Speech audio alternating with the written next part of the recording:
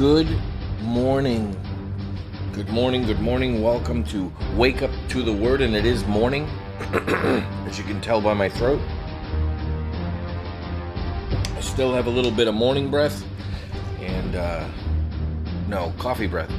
Morning throat. Let's get that studio audience in there.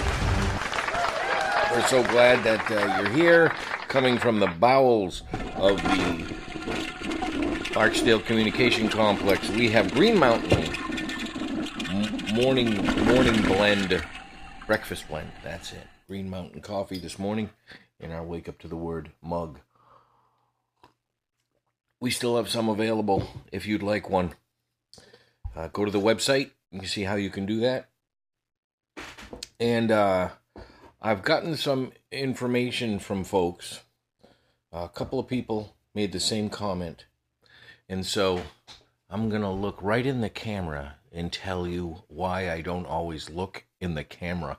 Because that's the comment. You don't look at us. You don't look at the camera. I feel like you're talking to us. Well, I got information on my computer. I got my Bible over here. I got Jeff's stack of stuff right here. I got my control panel over here. I got the computer, obviously, right here. And so I can't always, I'm my own producer, so I can't always look at the camera. But for you, Nancy, and you, Jeff, I'll look at the camera a little bit more if I can. But this is really a audio production at its heart. It's the information. Obviously, I spent lavish amounts of money on the set. See, I didn't even put the on-air sign on this morning. That's how out of sorts I am. So let me put it on for you.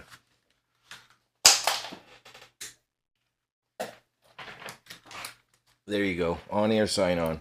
So so that's how out of sorts I am today. So at its heart, it's an audio production, not a video production. The video is a bonus. Maybe. Depending on your perspective. So, see, I got two microphones, so no matter where I'm facing, I'm getting picked up.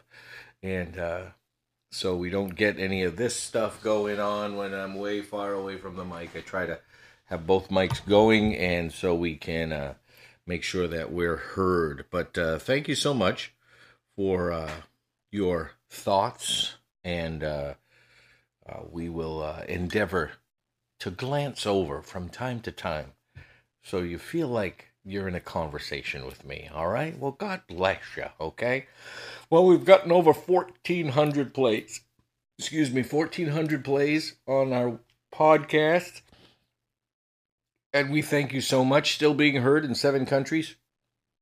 And we just would love any comments, questions. I do have a question for tomorrow's episode that came in, so it's about New Testament stuff, so I will address that tomorrow.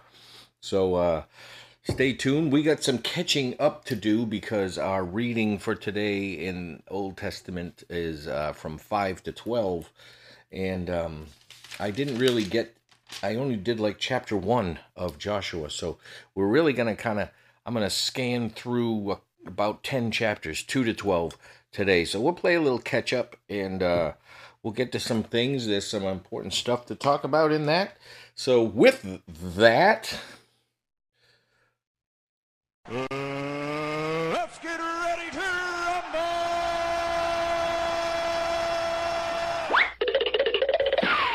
rumble! Yes. So as we come into the promised land, Joshua brings them in, and now they're assessing the land, and they're coming up on the land of Jericho. And as many of you know the story of the land of Jericho, Rahab hides the spies. All right. Now, this is an important character. They call her a prostitute, and there actually is some question marks as to whether she was a prostitute or not. But when we get to the New Testament, they call her that again. So I don't know how questionable it is, but some people say the word there could possibly mean that she was a businesswoman rather than just a prostitute. But be that as it may, in the New Testament, where this kind of carries over, you see her again in Matthew, and that's important because it says in Joshua chapter 2, it says they went and came into the house of a prostitute whose name was Rahab, and she hid them up in the thatch on the roof, or the grain and stuff, and she knew. And this is a statement that she makes in chapter 2, Joshua chapter 2, verse 9. I know that the Lord has given you the land, and that the fear of you has fallen upon us, and that all the inhabitants of the land melt away. Excuse me, it's early. Melt away before you. For we have heard how the Lord dried up the waters of the Red Sea before you when you came into Egypt. So the word travels fast. And so she hid them. They came and looked for her, and she said she gave them an escape route. She misdirected the army of Jericho. The soldiers of Jericho said that they went through the gate, and they fled, and they went after them.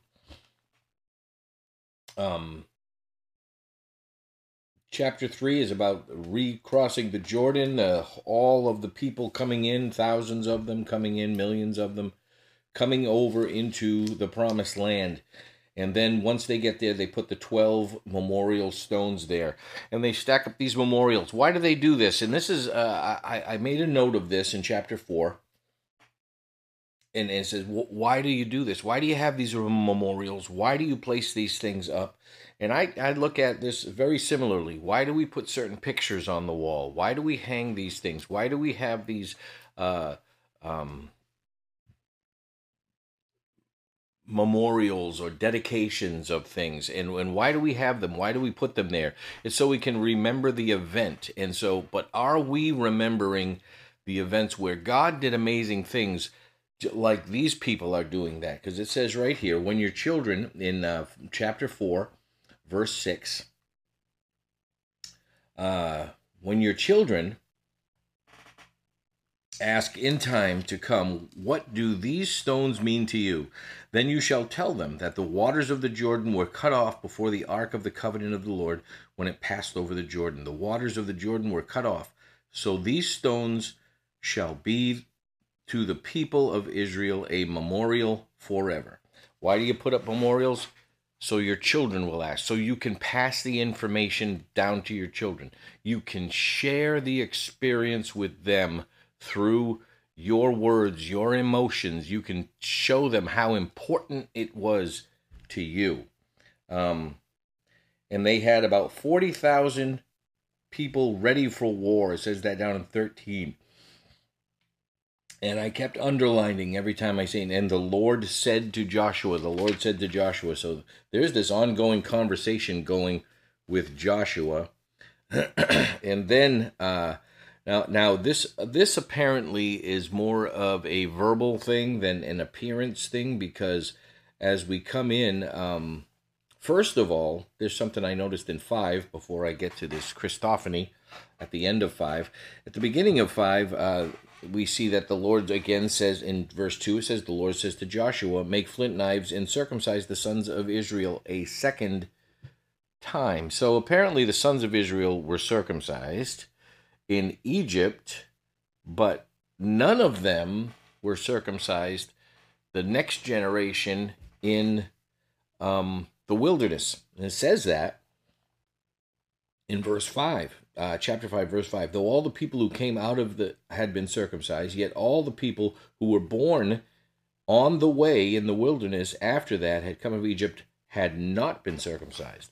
So, I don't know if it was a tool thing. They didn't have the equipment. They didn't, I don't know what it was, but they weren't circumcised once they were wandering in the desert. And so now they have to take time not only to get circumcised, but you got to heal up from that before you can go to war. You have to be at your best. So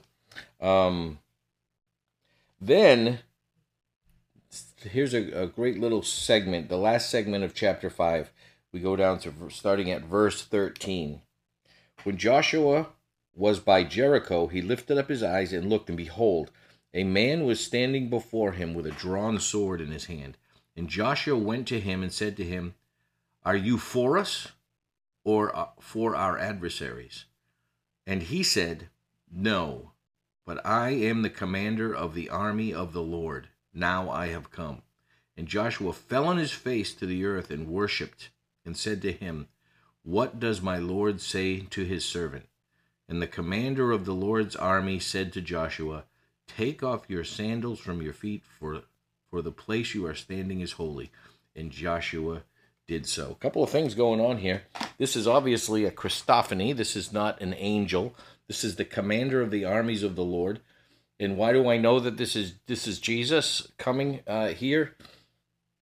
Because Joshua drops down on his face and worships, and the commander does not correct him. As a matter of fact, he enhances that, tells him he's on holy ground, and he takes off his shoes. He does what he's told. So Jesus comes and appears to him in this Christophany as a warrior, and this is an important distinction because he's coming to Joshua and letting him know that this is a time of war, and there is a time for war. And I know that, not everybody likes that, but there is evil, and there are people who follow evil, and there are people who do evil, and God lets his people defend against the evil. And so understanding that is that sometimes there's a time for every purpose under heaven, right? It says in Ecclesiastes. So I love another term, chapter 6, as we get there. This is a term that keeps coming up.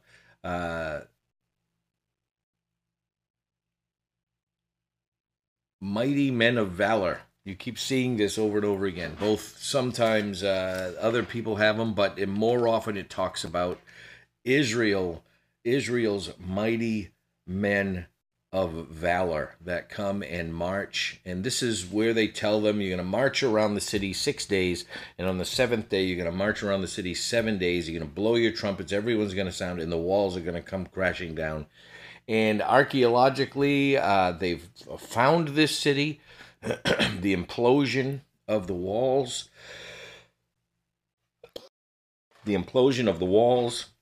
and they believe that they have found the city of Jericho and its destruction described exactly how the Bible describes it. So as we come down in the middle of chapter 6, down at verse 17, I'll start at 16 because it talks about the end. The story, it's interesting. When you read in the Old Testament, you feel like you're reading the same thing over and over again. Because first there's the instruction that's given to Joshua. Then Joshua gives the instruction to the people. Then there's the description of them carrying out the destruction. So a lot of times you'll see the same thing 2 and 3 times repeated. And this is a process that goes on throughout. So if you understand what's happening, you can skim through if you'd like. I've read through these things word for word multiple times, so sometimes I read the instruction and then I read I'll go right to the enactment. And that's what this is. Down at the end, we get to come to the end of the enactment, 16. And the 7th time, when the priest blew the trumpet, Joshua said to the people, Shout for the Lord.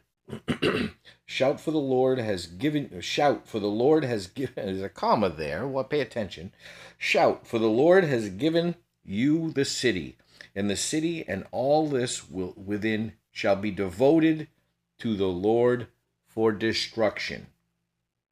Only Rahab the prostitute and all who are within her house shall live, because she hid the messengers who sent. So,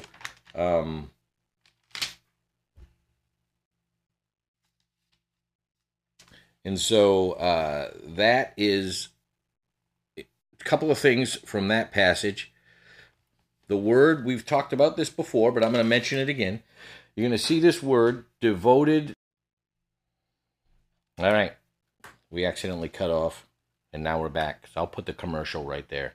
So, yeah, you'll see this term devoted to destruction. And this is an important reason for this destruction. I'm going to talk about it at the end a little bit, but remember that term, devoted to destruction. It's mentioned multiple times. So then what we find here at the end of the chapter is verse 25 of chapter 6. But Rahab the prostitute and her father's household and all who belonged to her, Joshua saved alive. And she has lived in Israel to this day because she hid the messengers whom Joshua sent to the spot to spy out Jericho. Okay, not only did Rahab live, you see her in Matthew chapter 1, verse 5, and she is in the lineage of Jesus.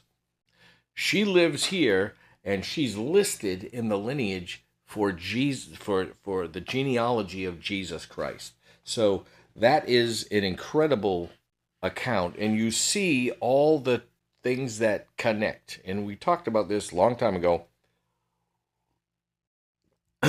Frog in my throat. We talked about this a long time ago.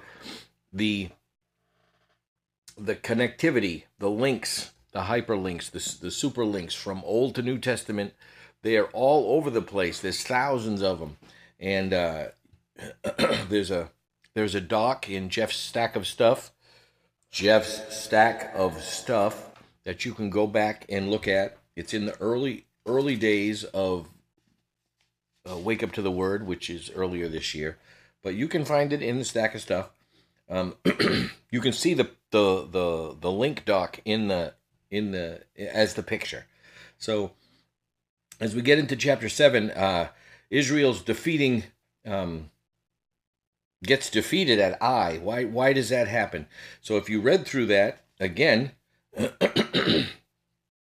it's because Acan took some of the devoted things that they had devoted to false gods, and he took them and buried him in his tent, and it angered the Lord. So they lost to the city of Ai. But they didn't lose a whole lot of people, but they did lose some people. I think it says 36 men. But then they discover the sin of Acan. That's also in 7. And then they go back with 30,000 men, and they have a great battle plan. They lure in, they go up to the city, and when they start fighting, they retreat. And they think, the army from Ai thinks, they're doing the same thing they did last time because they were losing last time. And they chase after them to do away with them. But then they come in behind them and scourge the city with more people and overwhelm them. Great battle plan. And here's the thing that most people don't know about Israel. You look at Israel and you think of meek, passive, but you can't read through the Old Testament and think that these were not great battle strategists, warriors. These were people who were fighters. And even when you look today and you talk with soldiers who've been involved with the Israeli army, even to this day, Israel knows how to fight. They know how to fight, and some say their special forces are the elite in the world. Their pilots are the elite in the world. The Mossad is very similar to our clandestine forces, and they say these people know war. They know how to battle, and that's right from the beginning. They've had to fight and battle for everything they have. So Joshua renews the covenant after taking Ai. Gibeon comes in. The Gibeonites come in. A crew of them come in, and they deceive Israel, telling them they're from a far land. They're not from this area, and they come in and deceive them, make a covenant with them, and so and they make them vow not to harm them, and they do vow that, and then they find out that they are actually in the land. So Joshua tells them that they're going to be workers. We're going to honor our vow because we made it before the Lord, but you're going to be workers and servants to Israel, and that's what happened. As they go up, the battle that comes up here as they go into they go into the land to fight. They go into actually take Jerusalem. Interesting. I tried to look up stuff on Jerusalem and when that changed into Jerusalem, and there's a lot of interesting material that I have to kind of sort through. So I didn't put anything up on it, but I was reading this one scholar who didn't think Melchizedek was actually the king of Shalom, but he was the king of Sodom. He believes the translation is wrong. So that was an interesting article. I read through it. Don't know exactly if he's right or wrong. I have to do some research, which I like to do. But they say that this Jerusalem came up in some of the prefixes of it. Jarus Shalom. But this is the land of Jerusalem that before Israel has it, and the king is Adonai-Zedek. And he's the king of Jerusalem, and they got to go in and conquer that. And so Joshua went up from Gilgal, he and all the people of war with him, and all the mighty men of valor. There they are, the mighty men of valor. And the Lord said to Joshua, "Do not fear them, for I have given them into your hands." And so here's the interesting thing: as they go in and attack this, the Lord threw them into a panic, because the armies all came together from all the different nations to battle against them, and the Lord threw them into a panic. And then as they fled before Israel, while they were going down the ascent of Beth Horon, the Lord threw down large stones from heaven on them as far as Azekah, and they died. There were more who died because of the hailstones than the sons of Israel killed with the sword. And at that time Joshua spoke to the Lord in the day when the Lord gave the Amorites over to the sons of Israel, and he said he said in the sight of Israel, "Sun, stand still at Gibeon, the moon in the valley of Ajalon." And the sun stood still, and the moon stopped, until the nations took vengeance on the enemies. Is this not written in the book of Jashar? The sun stopped in the midst of the heaven, and did not hurry to set for about a whole day. There has been no day like it before or since, when the Lord heeded the voice of man, for the Lord fought for Israel. So Joshua returned, and all Israel with him, to the camp at Gilgal. This is an interesting thing, and I've read different articles about this at different times. And I may post something up on Jeff's stack of stuff, but I'm a little short on time this week, and next week I'll have more time. But I may put something up there for you to check out. But there are some ancient documents, some ancient writings that report that at about this same time frame, this same era, that this was going on, and the longest day went on in the East. In the West, there's writings that there was an abnormally long night that occurred at about the same time. And so when some people talk about, well, what was this? What happened? What was going on? And some people say, well, maybe it was a comet that came and lit up the sky, or an unusual reflective occurrence that took place. This seems to be saying that historically there seems to be a celestial event that takes place with the sun itself, or the earth. Some people say the earth rotation slowed or stopped. That to me would have a devastating effect on the people of the earth, and this doesn't seem like that occurred here. But I don't know. I don't know what God did. We'll find out in heaven for sure. But there's lots of interesting articles. Put your thoughts in. What do you think happened? God made it happen. We know it's a miracle. And we know that historically that God's fighting for him. Did you notice? Here's something I wanted to pull out that's kind of a personal thing. Did you notice that even though God did assist by sending hailstones that could kill people, oh my gosh, can you imagine getting hit with a hailstone that kills you? That wasn't Joshua's request. Joshua's request was for more time to win the battle. And that is what our heart should be. Our heart shouldn't be, God, take this away from me. God, win this battle for me. It should be, God, give me the light, give me the insight, give me the visibility, give me the vision, so that I can see and I can have the time to win this battle myself. Help me to be what you've called me to be. Help me to win these victories. Help me to vanquish the enemy, Lord, in these areas of my life. Give me the sight, give me the sunlight to see it, and give me the stamina to win. And so, and yes, and the Lord came in and helped as well. So that should be our prayer. We shouldn't be praying for God to remove things from us. We should be asking for the sight and the vision to see it clearly so that we can defeat it within ourselves. And yes, that is from the Lord too. That's a miracle as well. So these are great things. These are cool things that we see throughout Scripture. So here's a continual repeated discussion. Some interesting things come up in the end of 10. The conquest of southern Canaan and the conquest of northern Canaan. That's in 11.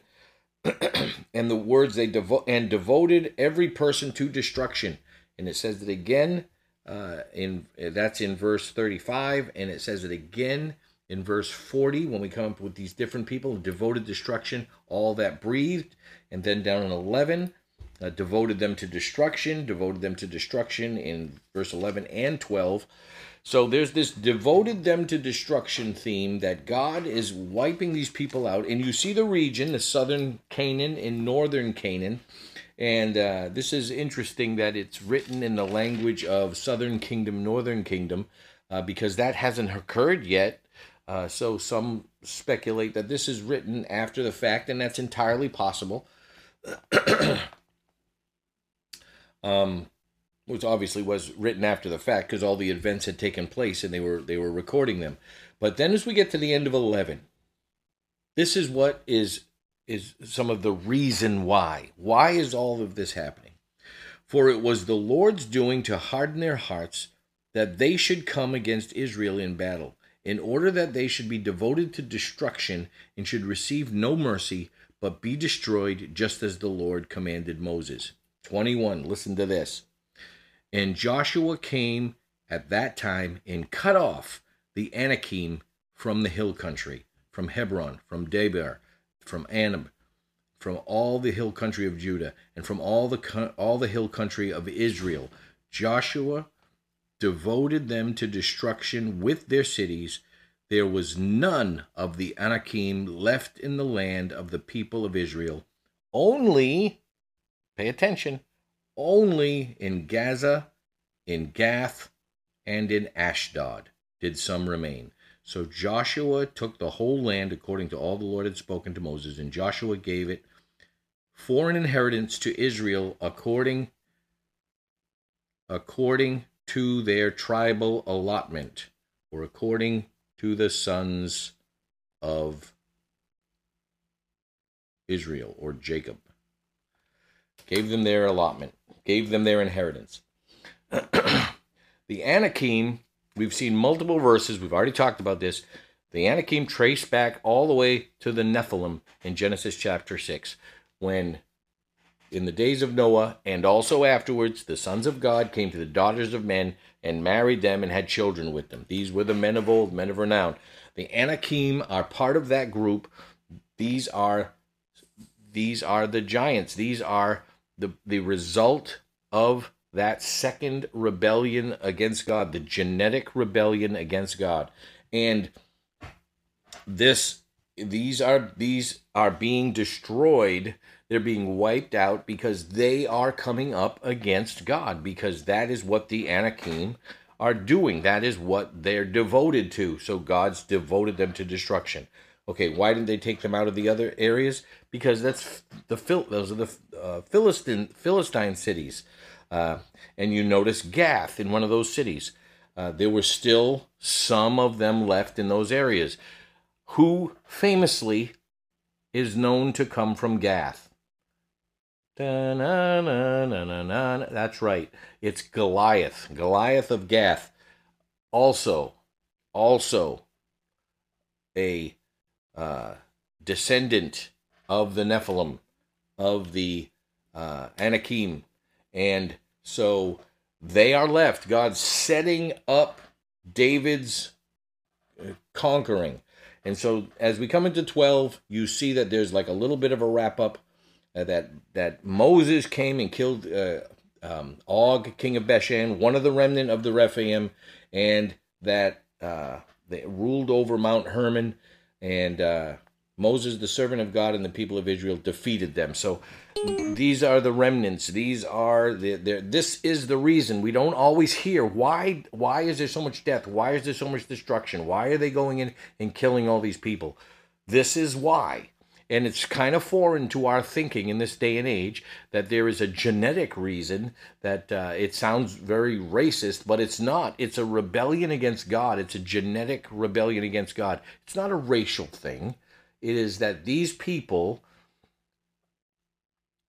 have been influenced both in their thinking, in their devotion to destruction against God, as well as they've been influenced genetically against the creation of God. And so this is this supernatural worldview, and this is how you have to read Scripture. And if you're not reading Scripture this way, then you're missing all of what's happening. So that's what I got for today. We're so glad you joined us at Wake Up to the Word, Old Testament Thursday. And this was episode 59. Old Testament, episode 59. See you tomorrow.